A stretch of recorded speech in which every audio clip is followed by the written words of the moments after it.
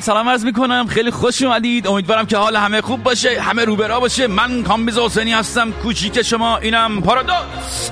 یه جمعه دیگه در خدمت شما هستم با آخرین اخبار و اطلاعات. امروز 15 شهریور، 6 سپتامبر و 6 محرم، اولین روز از باقی عمر من، باقی عمر شما. سر همگی سلامت، همه هوای جنون داشته باش، عقل به کار بنداز، هموطن.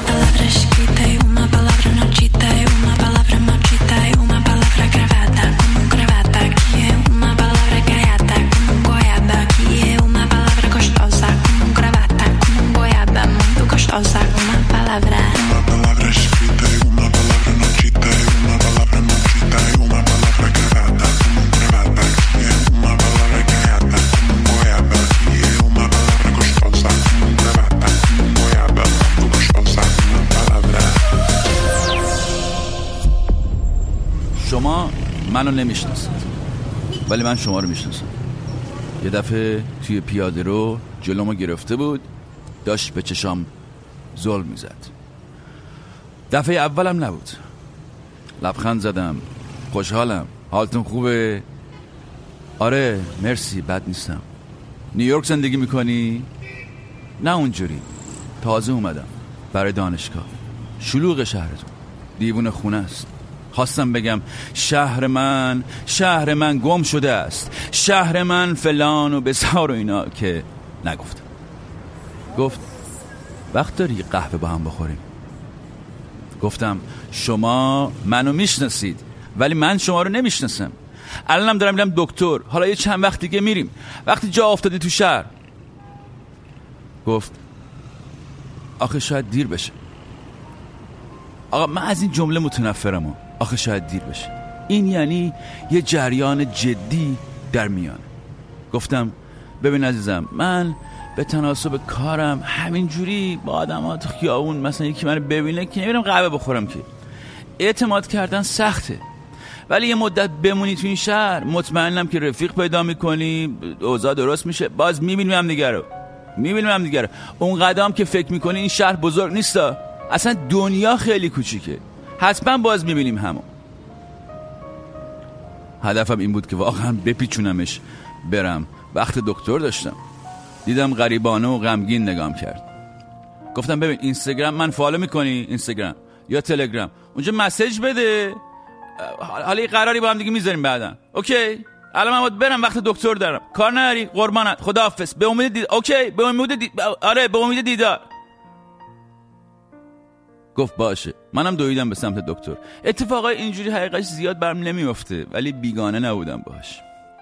یه چیزی هم ما تو نگاش بود که یه ذره منو نگران کرد. با خودم گفتم کاش که وقت داشتم حالا یه قهوه باش میخوردم دیگه. چه قهوه میرفتی باش میخوردی دیگه. تو همین افکار در مطب دکتر، منتظر دکتر نشسته بودم که طبق عادت همیشگی موبایل در آوردم و یه ذره اینستاگرام بالا پایین کردم، خبری نیست. رفتم سراغ تلگرام. تا بازش کردم مسیج اومد. کامبیز جان، من همونی هستم که تو خیابون همین الان دیدی. راستش دیگه خسته شدم، ناامید شدم، میخوام خودمو بکشم.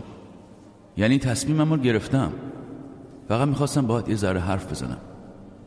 تو همیشه تو برنامه‌هات میگی اگه داغون شدید و اینا چی میارتتون بالا. میخواستم ازت بپرسم چی خودت رو میاره بود، ولی حیف نشد. خداحافظ. ای وای، داد زدم یه جوری که منشی دکتر چپ چپ نگام کرد، که یعنی مردی که اینجا مطب دکتره. حالا من با این احساس گناه چیکار کنم؟ کاش که میرفتم باشه قهوه میخورد. چه مرگته تو؟ میرفتی یه قهوه میخوردی باهاش دیگه.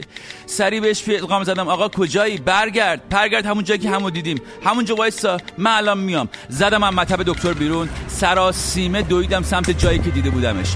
نبود. مثل دیوونها تو پیاده رو دنبالش میگشتم. نبود. اینور نبود، اونور نبود. با خودم گفتم یه آدم باید در زندگیش آقا به کجا برسه که به فکر خودکشی بیفته؟ آخه چجوری میشه؟ با خودم فکر کردم، به خودم فکر کردم. منم در طول زندگیم حداقل یک بار به خودکشی فکر کردم. شاید همه آدمای دنیا حداقل یک بار به خودکشی فکر کرده باشن، به دلایل متفاوت، افسردگی شدید یا استیصال و ناتوانی جهت تغییر شرایط.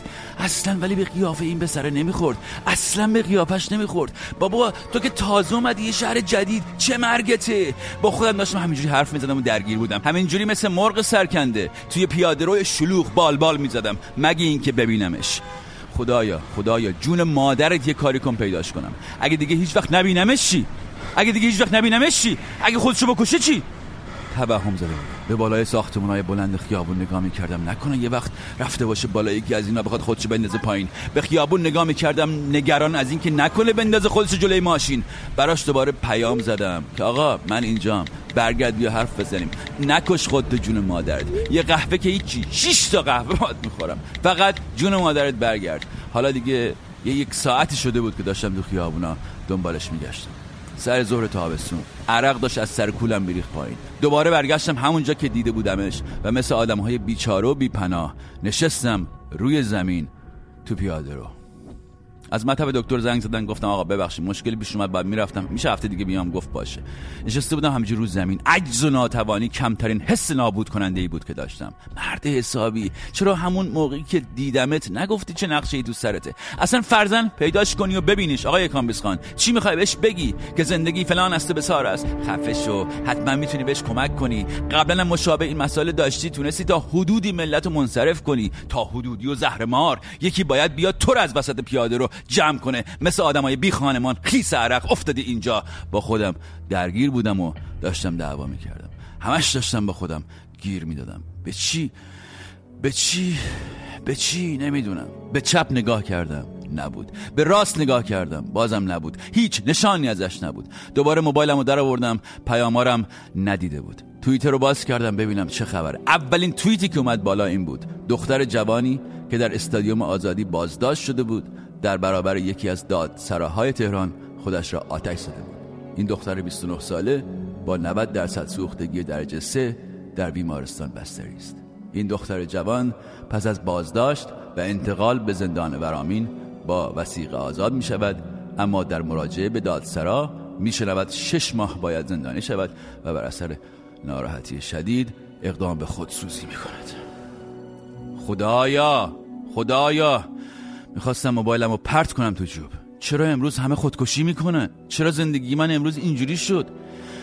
یه چند دقیقه به زمین خیره شدم، بعد یه دفعه به خودم اومدم و خودم جمع کردم. از روی پیاده رو بلند شدم، شکست خورده راهمو گرفتم که برم به سمت خونه. هنوز قدم دوم رو بر نداشته بودم که حس کردم یکی از پشت داره میزنه سرشونم. اول فکر کردم باز توهم زدم. برگشتم، خودش بود. تا قیافه آشفته منو دید لبخند زد. نمیدونم چرا ولی مثل این که خیلی خنده دار شده بود. بدون معطلی بغلش کردم و آروم گفتم بیا بریم قهوه بخوریم. زد زیر گریه.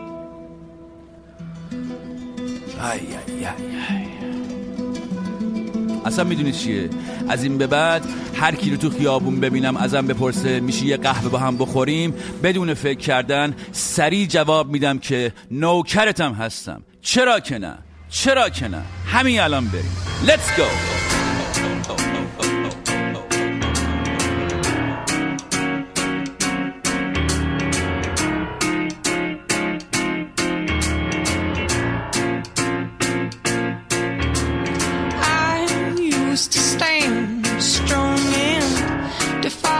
To the wind like a bird of storm in any currents I'd spread my wings and I used to ride them furious waves singing to no country, no man will I ever be slave. But now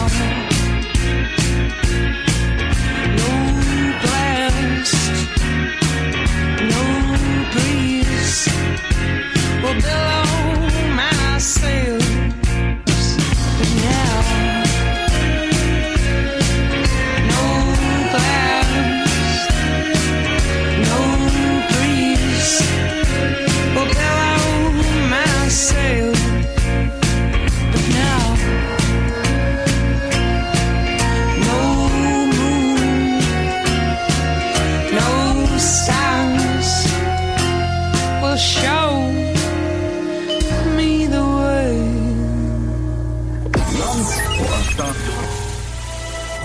در مملکت چه خبره؟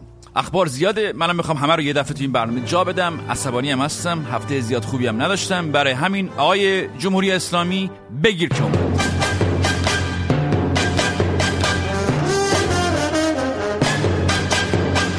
در مرور آنچه بر ما در هفته گذشت، من اول نتیجه گیری آخر برنامه رو همین الان اعلام میکنم تا کسانی که همیشه دنبال این هستند که ببینند خب که آخرش چی میشه، آخرش چی شد، خب چی ببینن، همین اول بسم الله بدونن که آخر قصه چی میشه. به عبارتی به قول بهرام بیضایی در اول فیلم مسافران، ما میرویم به تهران برای عروسی خواهر کوچکترم، ما به تهران نمیرسیم، ما توی راه میمیریم.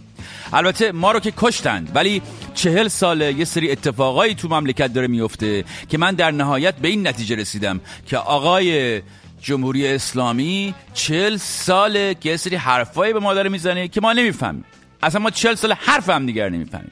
یعنی جمهوری اسلامی داره به یک زبانی با ما ارتباط برقرار میکنه، ما داریم به یک زبان دیگه باهاش حرف میزنیم انگار. چون واقعا اگر حرف هم دیگر رو میفهمیدیم تا الان یک گشایشی شده بود. چیزی که مسلمه اینه که سیستمی اقتدارگرا، خودکام است و انسان‌های ایرانی ساکن در ایران از حداقل آزادی‌های اجتماعی و سیاسی برخوردار نیستند و گروه زیادی با این قضیه حال نمی‌کنن.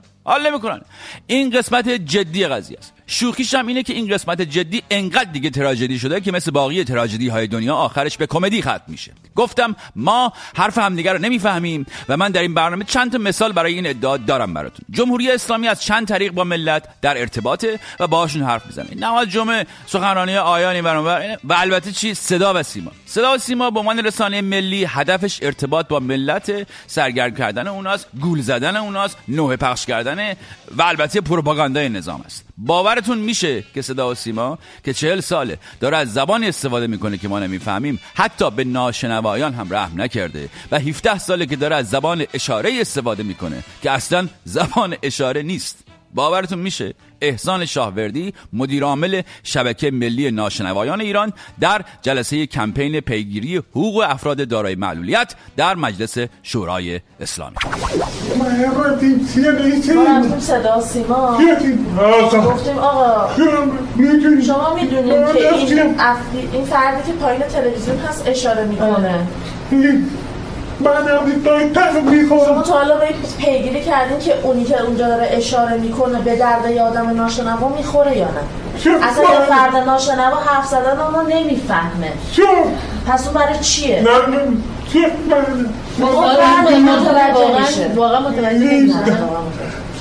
باورتون میشه ما این همه سال اون آقای خانمی که میدیدیم رو صفحه تلویزیون داشت به زبان اشاره با ناشنوایان ارتباط قرار میگیره، این از ما فکر میکردیم یارو زبان اشاره بلده، خوشحال بودیم که ناشنوایان دارن میفهمن چه خبره. نگو یارو داشته خودش ادا در میآورده و اصلا آنچه در صدا و سیما وجود داره زبان اشاره نیست اصلا، بلکه زبان فارسی است که با شکل و شمایل اشاره نمایش داده میشه و این با زبان اشاره ناشنوایان تفاوت داره. ما حرف حساب جمهوری اسلامی رو نمیفهمیم، ما حرف همدیگر رو نمیفهمیم. در همین صدا و سیما اتفاقات اینجوری کم نمیفته که من واقعا نمیفهمم. مثلا من نمیفهمم چجوریه که معاون وزیر کشور در دفاع از شهردار قاتل میاد تو همین تلویزیون و نرخ آدمکشی رو اعلام میکنه. ببین هر کی نه، معاون وزیر کشور عبدالرضا داوری. اگر آقای دکتر محمد علی نجفی نیت بر کشتن اون زن رو داشت، میتونست خیلی ساده فردی رو اجیر بکنه، به اصطلاح معروف قرون سپاری بکنه و با یه هزینه 50 میلیون تومانی نهایتاً 100 میلیون تومانی در واقع اون فرد رو بکشه. من میخواستم اونجا این رو بگم نجفی به اعتقاد من قصد کشتن نداشته. خب پیش خودم گفتم، سوال کردم، گفتم من در زندان دیدم که افرادی میگفتن که آقا مثلا با 50 میلیون تومان میشه آدم کش. شما یه فردی رو پیدا میکنی، یه قاتل حرفه‌ای، 50 میلیون تومان بهش میدی، اون میره فرد رو حالا یه چاقویی بهش میزنه، تصادفی درست میکنه. خب این هست، این جاریه، افرادش هم هستن. آقای نجفی اگر کاری نش برای قصد نجفی قتل نبوده، عصبانی شده، بهش فشار اومده، حالا اثر کشیده، در واقع اون مرحوم به قتل. میگه کاری نداشت که براش، یعنی اگه میخواست کاری نداشت، اگه میخواست واقعا آدم استخدام کنه یکی رو بکشه، 50 میلیون پولی نیست. من میگم ما حرف این آدما رو نمیفهمیم و این فقط زبان اشاره نیست که داره بلغور میشه، بلکه زبان غیر اشاره همون جوری میشه. باز شما به من چپ چپ نگاه میکنی که یعنی درسته تو برنامه طنز انتقادی داری، ولی دیگه منصفم باش دیگه، جانب انصافم رعایت کن. منصف باشم؟ چشم. به نظر من رئیس جمهور باید کسی باشه که بتونه مشکلات مردم رو کاهش بده، نه اینکه به مشکلات مردم اضافه کنه.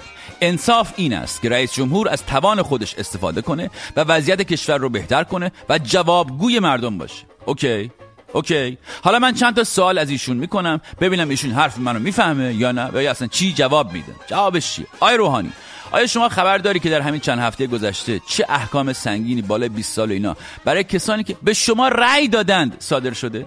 آیا هیچ کاری براشون میتونی انجام بدی؟ آیا هیچ کاری کردی؟ آیا اطلاع داری که به خاطر ناتوانی شما و دودوزوبازی‌های شما مردم کلاً دیگه حال نمی‌کنن رأی بدن؟ چون اینجوری که نمیشه شما سال آخر ریاست جمهوری بیای بگی من اختیارات ندارم. آیا میدانید آقای روحانی که دولت تدبیر و امید شما نه تدبیر کرد و نه امید ایجاد کرد؟ آقای روحانی، برای این سوالها شما مرد حسابی چه جوابی داری بدی؟ فسقط عن فرسه علی خد الایمن. امام حسین از بالای اسب به روی زمین قرار گرفت با صورت راست خودش علی خد الایمن.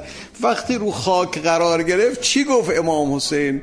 گفت بسم الله و بالله و فی سبیل الله و علی ملت رسول الله. بله، من که قانع شدم. تشکر میکنم از آقای روحانی، من قانع شدم. اگه شما هم قانع شدید و جواب گرفتید که از این قوه، یعنی قوه مجریه، بگذاریم و بریم سراغ قوه قانونگذاری مملکت، ببینیم در مجلس چه خبره. کی داره حرف میزنه؟ قاضی پور. میگن قاضی پور داره حرف میزنه تو مجلس. روحانی هم تو مجلسه؟ باشه، بریم ببینیم حرف ایشونو میفهمیم یا اینم داره به زبان اشاره‌ای با ما حرف میزنه که وجود نداره. قاضی پور: نمایندگان هستن، مردم از صدا سیما میبینن که نمایندگان چطور که یک لحظه وظیفه آقای عباسی راهنمایی کنین دوستان برن صندلی‌هاشون بشینن. بفرمایید آقایون، بفرمایید. شما صحبتتون بفرمایید. آره اصلا نمیشه که روحانی دکان باز کرده نمایندگان بتن آقایان بزن. اگه شما فهمیدید که ایشون چی گفتن که دم شما گرم، ولی من غیر از اونجایی که گفت روحانی دکون باز کرده بقیه‌شو خدا وکیلی نفهمیدم. بازم مثال بزنم؟ چشم. قوه مجریه و قانونگذاری و پوشش دادیم، بریم سراغ قوه قضاییه. آقای رئیسی، شما به چه زبونی حرف میزنی؟ ببینم میفهمیم ما این یکی رو یا نه. سوال من از شما اینه آقای رئیسی که این همه بخور تو مملکت شده، شما طرحت، برنامه‌ت برای دستگیری این دزدا چیه داداش؟ و کسانی هم که به هر دلیلی غفلت کردند، دچار هوا شدن، هواپرستی شدن، دستاندازی کردن به اموال بیت المال، دستاندازی کردن به حقوق مردم، با رشوه، با پورسانت، با فساد، با روابط ناسالم اموالی رو جمع آوری کردن. اینها قبل از این که دستگاه قضایی سراغشون بیاد خودشون برگردانن به صاحبان اصلی. خودش بیاد پس بده؟ دزد خودش بیاد پس بده؟ یعنی انتظار اینه که یارو که میلیون ها دلار برداشته رفته کانادا بلیت یه طرفه بگیره به تهران از تورنتو، پولا رو بزنه چمدون یکی یکی، همین که رسید به فرودگاه زنگ بزنه رئیسی بگه آی رئیسی چون تو گفتی بیام منم اومدم پس بدم، اومدم آدرس بده این چمدونای پول رو برات بیارم. بعدم همون دم فرودگاه تاکسی بگیره، چمدونا رو بندازه پشت تاکسی، پولا رو ببره قوه قضاییه تحویل رئیسی بده، بگه غلط کردم. اگه شما این رو واقعیت میپندارید و فکر میکنید که این اتفاق میافتد، پس این وسط بین خواهری و رئیسی ابله منم شاید. خلاصه این که همونطور که اول برنامه آخر برنامه رو و نتیجه گیری آخر برنامه رو عرض کردم، اینجا هم تکرار میکنم که در مملکتی که زن برای رفتن به استادیوم و تماشای بازی فوتبال به 6 ماه زندان محکوم میشه و بعدش به خاطر فشارهای روانی یا هرچی دست به خودسوزی میزنه، من تنها حرفی که میفهمم حرف دردمند اون خانم جوان 29 ساله استقلالیه که خودکشی میکنه. من هم مثل ناشنوایان ایران سالهاست مشغول تلاش برای فهمیدن حرف آقایان هستم، ولی خدا به همین سر شاهده که من هیچ وقت حرف حساب اینا رو نفهمیدم و نخواهم فهمید. به قول مرحوم علیرضا رضایی و سلام من التبع خدا. بازیکن نمیدونم مثلا خبر دارن یا نه، ولی سحر کل تیمو دوست داشت. کاپیتان فرهادو که همه دوست دارن، همه. اتفاقا فکر کنم بحث اینمون میشه بمیرم یه جوری بمیرم فرهادینا بیان بالا سرمون. من همیشه همینو دوست دارم، یه جوری بمیریم کاپیتان فرهاد بیاد تو ختممون. آرش برهانی اینا، اونم آرش رو خیلی دوست داشت. همه بازیکنان دوست داشت، ولی خب اون دوتا همیشه خواست. Come on, skinny love, just last the year. Poor little soul, you were never here. My, my, my, my, my, my, my, my, my. Staring at the sink of blood and crushed veneer. Told my love to wreck it all. Cut out all the roads to let me fall. My, my, my, my, my, my, my, my, my. Right in the moment, this heart is torn. And I told you to be patient, and I told you to be fine, and I told you to be balanced, and I told you to be kind.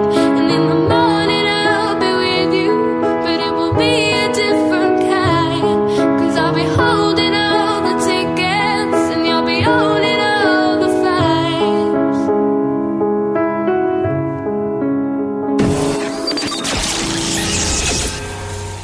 در اون لحظه از زندگی که خورده زمین، احساس یأس و ناامیدی میکنی، همه دنیا رو سرت خراب شده، فکر میکنه دیگه تموم شد، باختی، چی بلندت میکنه؟ ها؟ چه نیرویی تو رو به حرکت دوباره، پیروزی دوباره میکشونه؟ چی بلندت میکنه؟